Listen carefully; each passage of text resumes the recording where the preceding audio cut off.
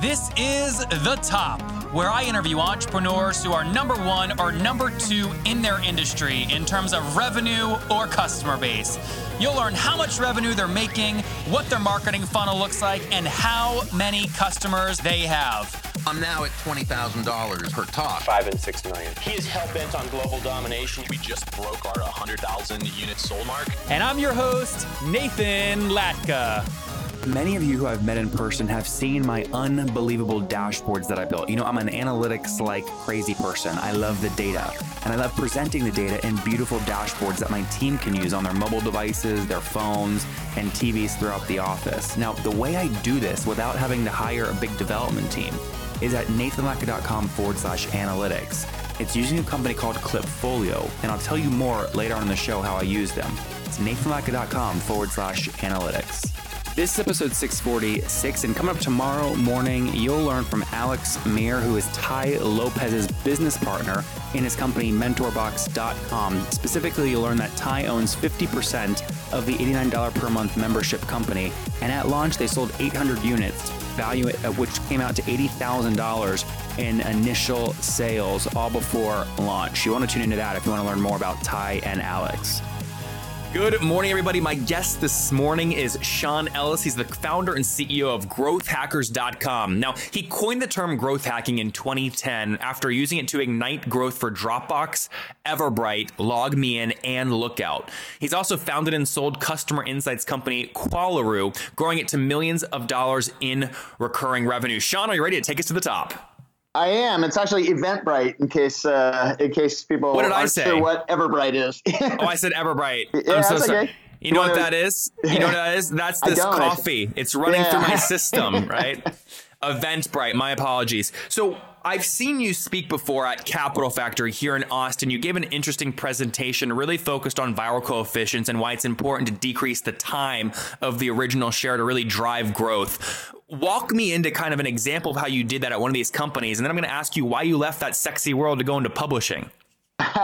Well, so I am a founder and CEO of a company as well. So I've got a lot of different kind of balls in the air right now. But for me, like, viral growth actually starts I think most people who are approaching viral growth are approaching it as basically how do you just game something and you get kind of like a branch out situation where it's where maybe you can optimize every step in the loop, but ultimately if you don't have a lot of value at the foundation of that growth, it's not very sustainable. So most of the growth that I've been doing is really focused on understanding the value of a product first and working backwards from there. And referral is usually a very natural outcome of having a very valuable experience, and then working to optimize a viral loop on top of that. So that's the type of thing that we did at Dropbox, where the referral program would be a specific example for you. Would most folks at Dropbox kind of credit you as being the guy that kind of thought up? I'm asking you to be a little braggadocious for a second, but would they credit you for coming up with the system of giving away free storage to drive the viral coefficient?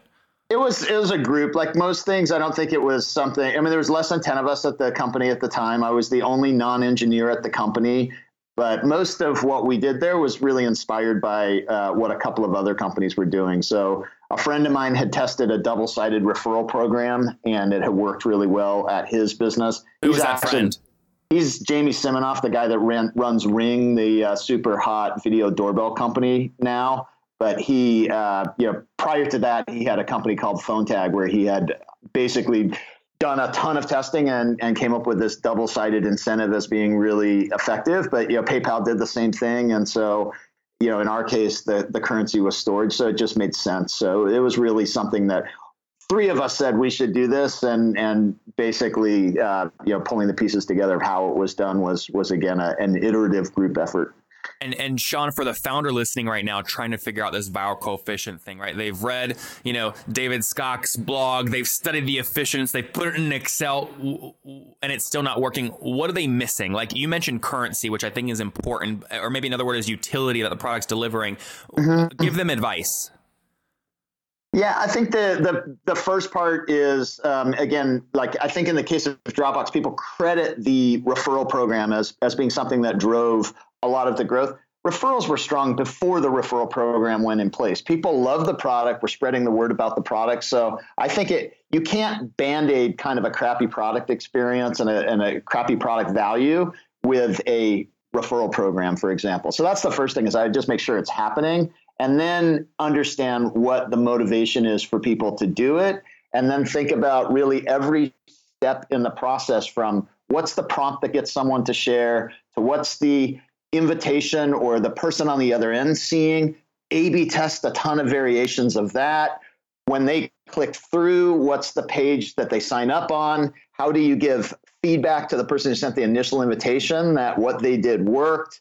And each one of those steps is something that can be optimized. And just like any kind of conversion rate optimization, the more you have qualitative and quantitative insights about what's happening, you're going to be more informed in the tests that you're running. And your goal anytime you're trying to do viral optimization is to get it so that each person is essentially leading to more than one additional person. That's the point where you actually don't have to feed any new people in the system. You grow automatically then. It's pretty rare that happens, but I think even if you get each person bringing in only 0.7 additional people, you can start to average down the customer acquisition cost of someone, so that now you're really acquiring, say, 3 people before that chain dies, and you can divide your initial customer acquisition cost across that chain. Quickly, I want to understand the incentives you use at these different companies, because a lot of founders, that's what they struggle with, is what to give as the incentive to do this. Dropbox, the currency with storage. What was Eventbrite? So Eventbrite, again, Eventbrite actually did not have an incentive. Eventbrite's just a really natural kind of viral product in itself, that an event organizer sets up an event among their attendees at that event, who then come through the system and buy tickets and have a good experience buying those tickets. Someone is going to be a potential event organizer, an existing event organizer, and they're now exposed experientially to Eventbrite. And so now that when it comes time for them to organize their event, they're much more likely to use Eventbrite. And then increasingly, Eventbrite really helps companies sell tickets as well. So over time, you are going to gravitate not just to the really convenient experience that Eventbrite offers, but you're going to actually go to the system that has really good SEO, really good social integration, kind of all of the pieces that are going to help you sell more. But as an attendee at an event, you see all of those things, and your likelihood of then becoming an event organizer is quite a bit higher. Let's do one or two more. LogMeIn, pretty big company. In July 27th last year, they acquired Citrix GoToMeeting division for, I think, $1.8 billion. You worked with them early on. What was their currency? Yeah, so LogMeIn, I worked with for 5 years. I ran marketing there from customer zero through the IPO filing. Today, it's a $5 billion company. Natural word of mouth was huge with LogMeIn. So by the time I left LogMeIn, 80% of our users were coming in through word of mouth. And but we were spending more than $1 million a month, 3 months payback on acquiring customers. But this is where I was saying that value drives word of mouth, and word of mouth is really more powerful as an acquisition loop than incentivized referrals. So we spent most of our time at LogMeIn just making sure when we first tried to grow the business, majority of people who signed up for the product never actually used the product, and so we spent a lot of time understanding, why did you sign up and not download the software? Why did you download the software but never do a remote control session? When we had those insights, we ran a ton of experiments to get more people through, and it was really about unlocking acquisition as a channel. I'll give you a specific example there. I initially tried to grow it and couldn't grow more than $10,000 a month, couldn't spend more than $10,000 a month growing the business because we had such an inefficient funnel. I lost money every time I tried to expand beyond that 10,000. But once we as a team all worked together, so the CEO really got each of the disparate parts of the business across that customer journey to work together and experiment all the way through that customer experience, we got about 10x improvement in the number of people who sign up and actually use the product. And that led to obviously a lot more revenue, but that also unlocked all the word of mouth. And so as soon as we made that change, it took us about 2 or 3 months to make that change. I now went back to the same channels that scaled to 10,000, and they scaled to over $1 million a month in my ability to spend to grow that business. And it was unlike most VC-backed businesses, it was cash flow positive the whole time we were scaling growth there. Because if you're trying to figure out, if you're listening right now and you're dealing with, 4% monthly churn or higher, especially in the SMB mid-market, and definitely if you're seeing that high churn in the enterprise space, you should go. I'm not going to get into it with Sean here because he's already put this stuff out online. Just go look up how he runs questionnaires to his audience to figure out where the leaky parts of the bucket are. He's got YouTube videos and slide shares on that. I want to focus real quick on more, Sean, now of your story. So you started at Qualaroo, and you sold, and I'm pronouncing that correctly, right? You're pronouncing that correct, yes. And this was what did the service do? So it was customer insights. So I'm really passionate about figuring out what's going on with customers because they hold the keys to really figuring out your growth in the business. And so we actually acquired that business, I think 2012, and we acquired it from Kiss Metrics. It was called Kiss Insights at the time. Really, it was kind of this little side business, didn't have much revenue, but I liked the product. I'd been an advisor there and actually encouraged them to build it. And when I saw that they weren't doing a whole lot with it, I asked if I could acquire it and took it over and built it up to millions of dollars in recurring revenue.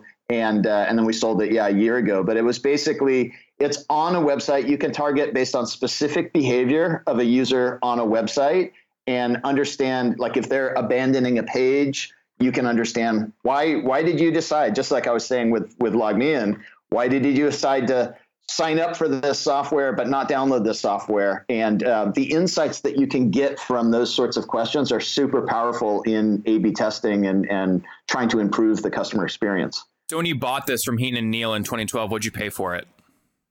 Less than $1 million. Okay, less than $1 million. And what was it in terms of top line revenue at the point when you bought it? We never disclosed it, but it less than what? It was like, it was way below 100,000 a month. Okay, way below 100,000 a month. You said you grew it to millions in ARR. Give me some sense above what? Millions in ARR. That's as far as I'll go with it. Based on the acquirer.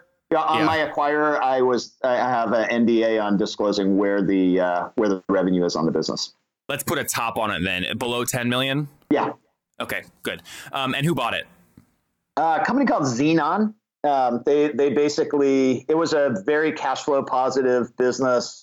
We were using a lot of the cash to fund what we thought as kind of our long-term, what really interested us on the growthhackers.com side. And so it was an asset sale of that business. And Xenon basically buys businesses and generally buys businesses that don't have a lot of strong operations around them. But in this case, they were able to do it on a revenue multiple that made sense for them. And so we had a lot of the good operations in place.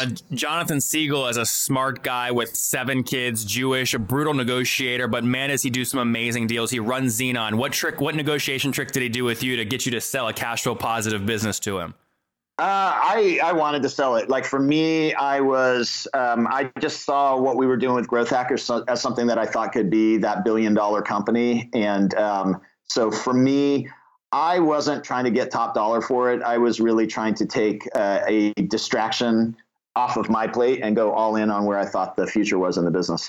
Guys, if there are any mini Sean Ellis's listening where you've got a cash flow positive business that you just want to get rid of and sell and you don't care about the multiple, call me 703-431-2709. Okay, Sean, take us into Growth Hackers. You've got a new book out.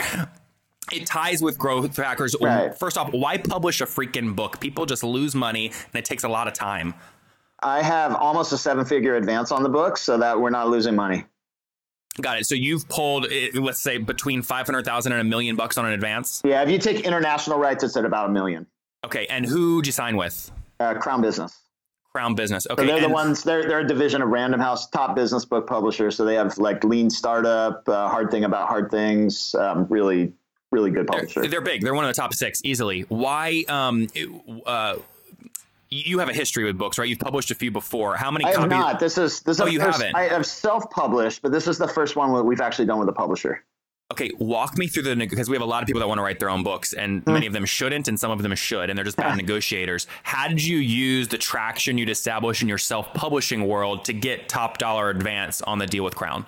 It had nothing to do with my self-publishing world. I think my background, the companies that I've been associated with, and then the Growth Hackers itself, I think is something that they looked at as an interesting platform. And there's a ton of people writing books on growth hacking, but I'm the guy who came up with the term. And so, they thought they wanted to partner with me on this book, but they really, I had a lot of publishers approaching me about writing a book on growth hacking.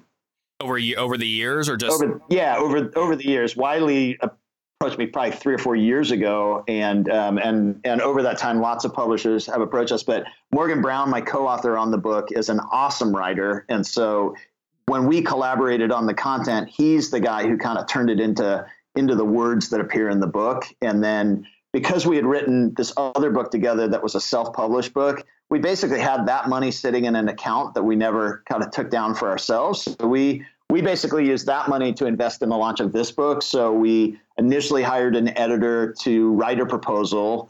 Then we were able to cost? Maybe less than $10,000. I want to say maybe $8,000. And then we got we worked with that editor and through some context to get one of the top agents out there. Who'd you use? Suddenly, Lisa, her name is suddenly. She's DC based, right? No, she's Lisa Damani. I just want to make sure I'm pronouncing her name. Yeah, take your time, guys. She's awesome. I was gonna say, while Sean's looking up that name, guys, this is like, a lot of people don't understand this process. Like, it's the proposal. Usually you find the agent first, you convince the agent to invest in you. They help you with the proposal. They pitch to the thing. Sean has an advantage because he's so well known. But what was her name? Lisa Demona. Got it. Lisa Demoni. So you never talk to somebody using their last name, but yeah, Lisa Demona. And then she was awesome in basically being able to really help us refine that initial book proposal and then get it in front of the right people and negotiate an awesome deal on our behalf. Now, these publishing guys, they'll say they care about great writing, and they do, but it's a business to them, right? Each book is basically, there's a big advance. It's an investment, just like a startup. How do you, what's your plan? I imagine you have to sell 100,000, 250,000 books, right? In the first very little amount of time to make this kind of the success they want. What's your plan to do that? Besides coming on the podcast, right? Step one is to get that momentum out of the gate, to get it onto the New York Times bestseller list. Like that's kind of any book should really be trying to do that initially. And that's, how many sales do you need and what period of time to be New York Times bestseller? It's kind of, it resets every single week. So it's not your sort of aggregate book sales. It's your weekly throughput. And so you really want to try to concentrate book sales in that first week. And it's not real clear. It's probably somewhere between 5,000 and 10,000 books in that first week that can get you on the list. And then, like as with anything else, if you get on the list, then it's a lot easier to stay on the list. So that's why you work so hard to get on there the initial time. I really want to dig here in your brain, though, because so you have one natural advantage in that you've worked your ass off to basically coin this term and you have a ton of experience. So that's one big advantage that's hard to replicate. But you're a growth hacker, and a growth hacker's mind on book sales. You must have thought up some crazy ass things to put in the proposal on how to move these books. Tell me one of these crazy ideas. Well, I think, I think people's perception of what growth hacking is often a little bit flawed. And I think to me, it's less about slam dunk creative ideas. Most things that I think of don't work. That's the reality. And that growth hacking is really more about testing a bunch of stuff and doubling down when something works. And so it's more about kind of just that rapid testing process. So that's the thing with the book sales, is that you don't know. I can't tell you that awesome thing that I've thought of. Top 3 things you're testing.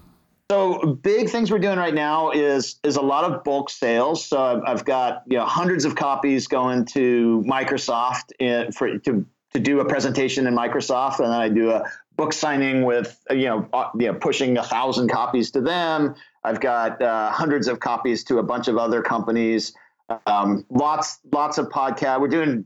We're doing bundles with ticket sales for our Growth Hackers conference in May in Los Angeles. So basically every single ticket has a book bundled with it. Our Growth University is basically this Growth Master training course. We're bundling book sales with that to the point where I'm actually running now bundled ads. And right before this, I talked to my person who's managing that, and we're getting sub $50 sales on our course with the book bundled. And so, wait, Sean, I don't follow that. What do you mean sub $50 sales? So our cost of selling our course when we bundle a book with it. So our course is a $300 course, and it's like a piece of software in that case. It doesn't, we don't have any marginal cost on the course once we've created the course. And so being able to sell a course for $300 with the book for $50, how many of those do you want to sell at those numbers? I mean, so it's early still, but that looks really promising. So it's really this aggregation of a whole bunch of stuff, and then having, in per quarter, we're probably 1 million people coming through Growth Hackers, and then another, I think 400,000 across our different social accounts, followers. So like all of these things add up, and I'm actually at the Conversion XL conference right now. So you're like, we should have met up. You're down there with Pep down there in San Antonio, right? I'm in Austin. Oh, cool. Yeah. So I just listened to your interview with him. What'd you think? Smart guy. He's super smart. Yeah. Dude, there are so many of these info product people that I just don't have a lot of respect for, because they live launch to launch and they're broke and they pay affiliates 90% of their sales. He is killing it. I mean, unbelievable. Put it this way, I sent that recording out to many of my team members because we've got our training component too, and there's a lot to learn from Pep. He's awesome. Yeah, I'm glad he came on the show. Okay, cool. So I got that, understood kind of growth. Oh, it sounded like you're doing a lot of bundling. How many books did you commit to buy up front? Like 10,000, 5,000? You personally? I didn't commit to buy any. So the ones you're bundling with, like your courses or your tickets, who's paying for those? I mean, it's in the price of the ticket. So I wouldn't make my company pay for the book to just give away. But if they're paying $300 for a course and the book costs $20, then they're getting the book and the course for the $300. It's a good deal. And our conference is $1,000. We're bundling a $20 book with a $1,000 ticket. Now the company's not paying for it. The person's actually buying both the book and the course, and we're just dividing the two pieces, or the book and the conference. Last question, because this is kind of one of those things like social media marketing. There's so much noise in the growth hacking space, right? So your challenge is helping people understand, like, you're legit, right? You got Ryan Holiday with his little, ebook. You've got Near with a version, Hooked. Why should people buy this book over those two books or any other growth hacking books? I think a lot, like Ryan Holiday's book was awesome to bring attention to growth hacking and to get people talking about it and thinking about it.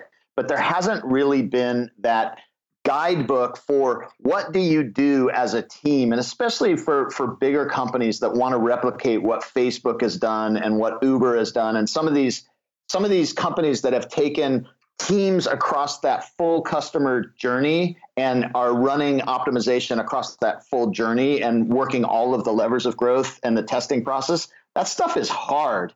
Marketing as just an acquisition channel, that's not that hard, but you actually need cultural change, cross-functional coordination and collaboration. And so being able to have a guidebook that shows a company how to latch onto those things, and then ultimately guidance around how to work each of those levers effectively. So we've got the method, building the growth team, what you need foundationally to be able to drive growth, and then a lot of stuff on just the tactical of how to manage different areas of the funnel for growth. But it's super powerful. But I think people need the help, and that's what the book does, and that's what most of the components of my business do.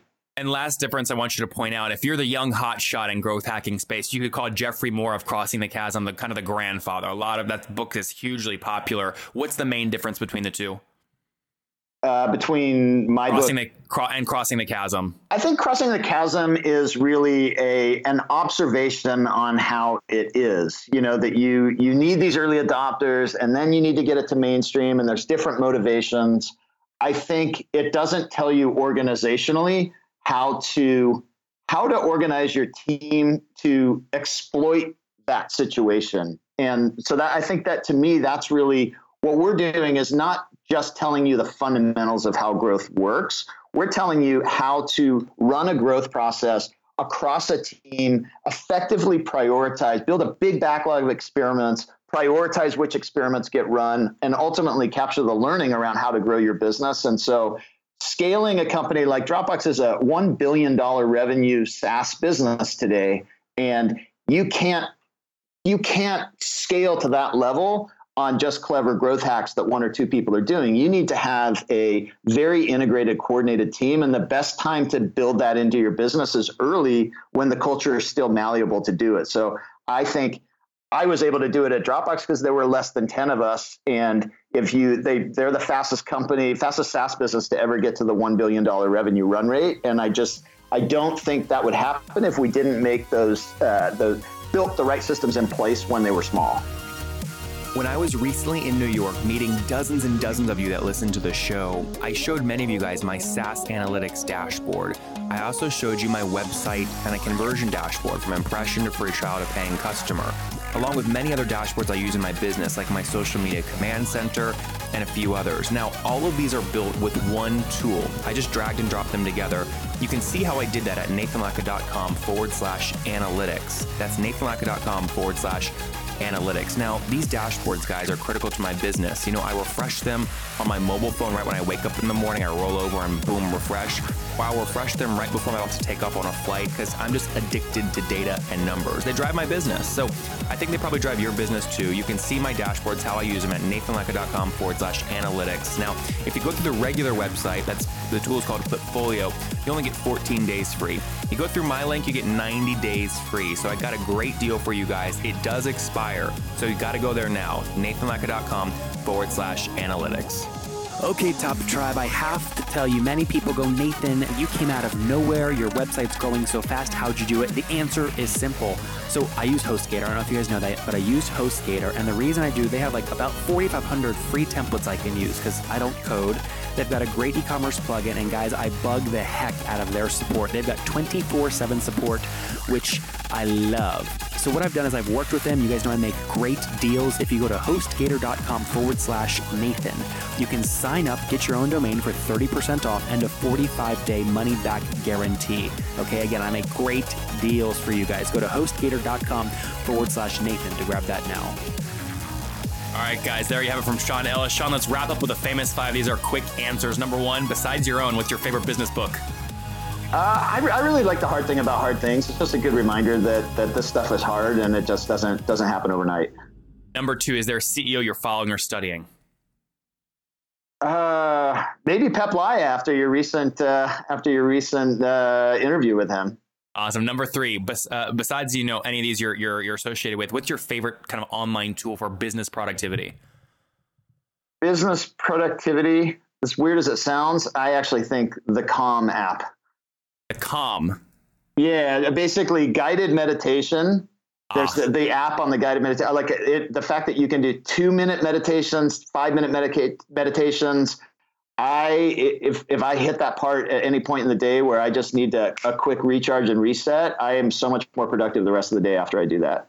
Number 4, how many hours of sleep do you get every night? I'm pretty good about getting 8 hours of sleep.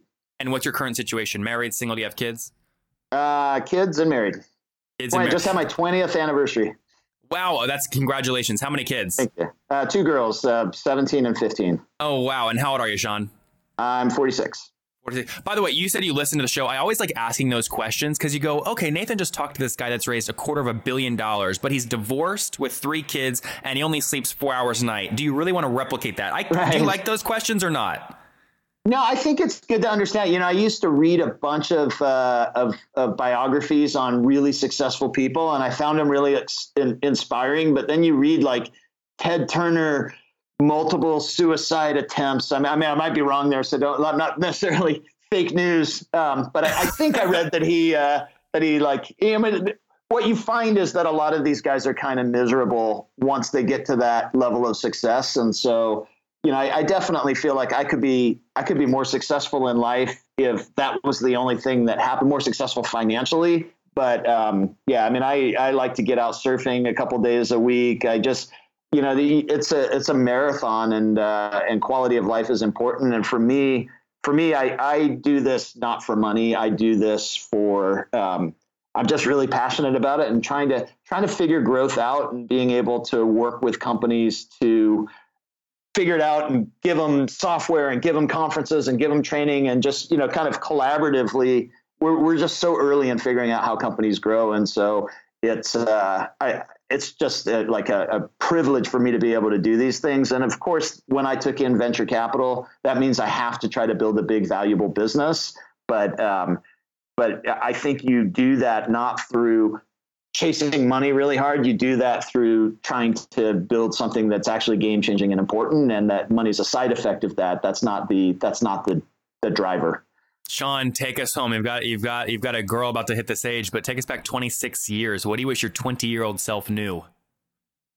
To tell you the truth, I wish my 20-year-old self knew things are going to be pretty good. That like I'm going to make a lot of good decisions. I don't have a lot of regrets. 20 years ago, I just had moved to Eastern Europe, just not quite 20 years ago. I guess I'd just gotten back, but things were good. I had 20 years ago, I actually started doing what I'm doing. So I was running marketing for a game company that was 1 year away from going public on the Vienna Stock Exchange. And I'd put every dollar invested into that company 1 year before that. So it's been a crazy ride. It's been very lucky along the way. And it's still a lot of fun. There you guys have it from Sean Ellis. Everything will be okay. He started this many, many years ago, as he just said, back when he was 20, has worked with companies like Dropbox, fastest guys to hit $1 billion, credited with creating the term growth hacking back in 2010. He's been fighting off publisher inquiries for years. He's finally writing the book, Growth Hackers, helped, again, these companies like Eventbrite, Dropbox, Lookout, LogMeIn, which is now a $5 billion company. He also has his own company, growthhackers.com. Grab the book. You can find it. It's a beautiful, bright, big red color. You can't miss it. And Sean, thank you so much for taking us to the top. Thanks, Nathan. It's Hacking Growth is the name of the book. Oh, Hacking Growth. Thank you for telling me. Hacking Growth. All right, thanks, guys. If you enjoyed Scott today, go back and listen to Kenny yesterday. He created WeFarm, which helps 140,000 off-grid farmers learn faster. He's raised $1.7 million and has 90% of his users are still active after 3 months, which is an incredible ratio. Tune in to find out how he drives such high engagement. It would mean the world to me if you guys got any value from this episode, if you would go leave a review on iTunes right now and then subscribe. I hustle like heck to get these episodes out every freaking day for you guys. And trust me, I love it. I would do it with no listeners, but boy, oh boy, it makes my day and it makes my team's day when we see great reviews and get your feedback. So thanks so much. Okay, Top Tribe, I love giving away free money. I feel like Oprah giving away cars, and I have something special for you today. How many of you have heard our super sharp guests talk about success they've had with Facebook and Google Ads? Well, all of you listening right now, yes, if you're listening, you get $100 in free AdWords. Here's how you get it, okay? Again, thanks for listening. Get the free $100 from Google, right, when you sign up with my website host provider, HostGator. Go sign up now to get your free money. HostGator.com/Nathan. Again, that's HostGator.com/Nathan.